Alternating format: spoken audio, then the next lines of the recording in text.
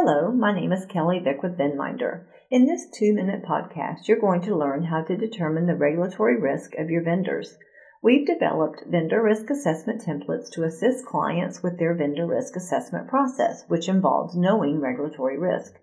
Regulatory risk is used to determine the vendor relationship's risk rating. In order to determine this, many organizations reference the categories of risk found within the regulatory guidance such as FDIC's Financial Institution Letter 44-2008 and the FFIEC's IT Examination Handbook. You must decide if the vendor presents high, moderate, or low risk to you in those areas and then evaluate where they stand overall.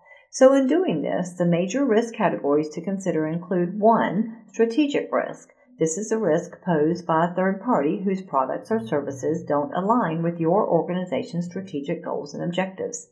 2. Reputation risk. These are the risks presented when a third party causes harm to your organization's reputation through illegal activity, bad customer service, or any number of issues.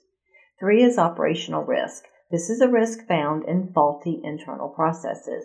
And then there's 4, transaction risk, which occurs when your organization fails to process a transaction correctly and it affects the customer.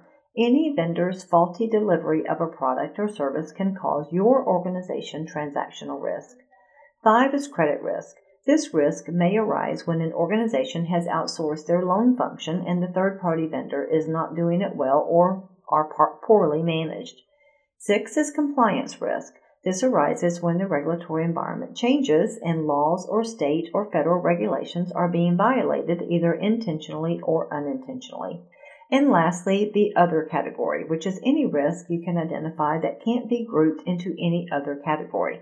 Things like liquidity, interest rate, price, and legislative risk. I hope you found this podcast helpful. Thanks for tuning in, and we will catch you next time.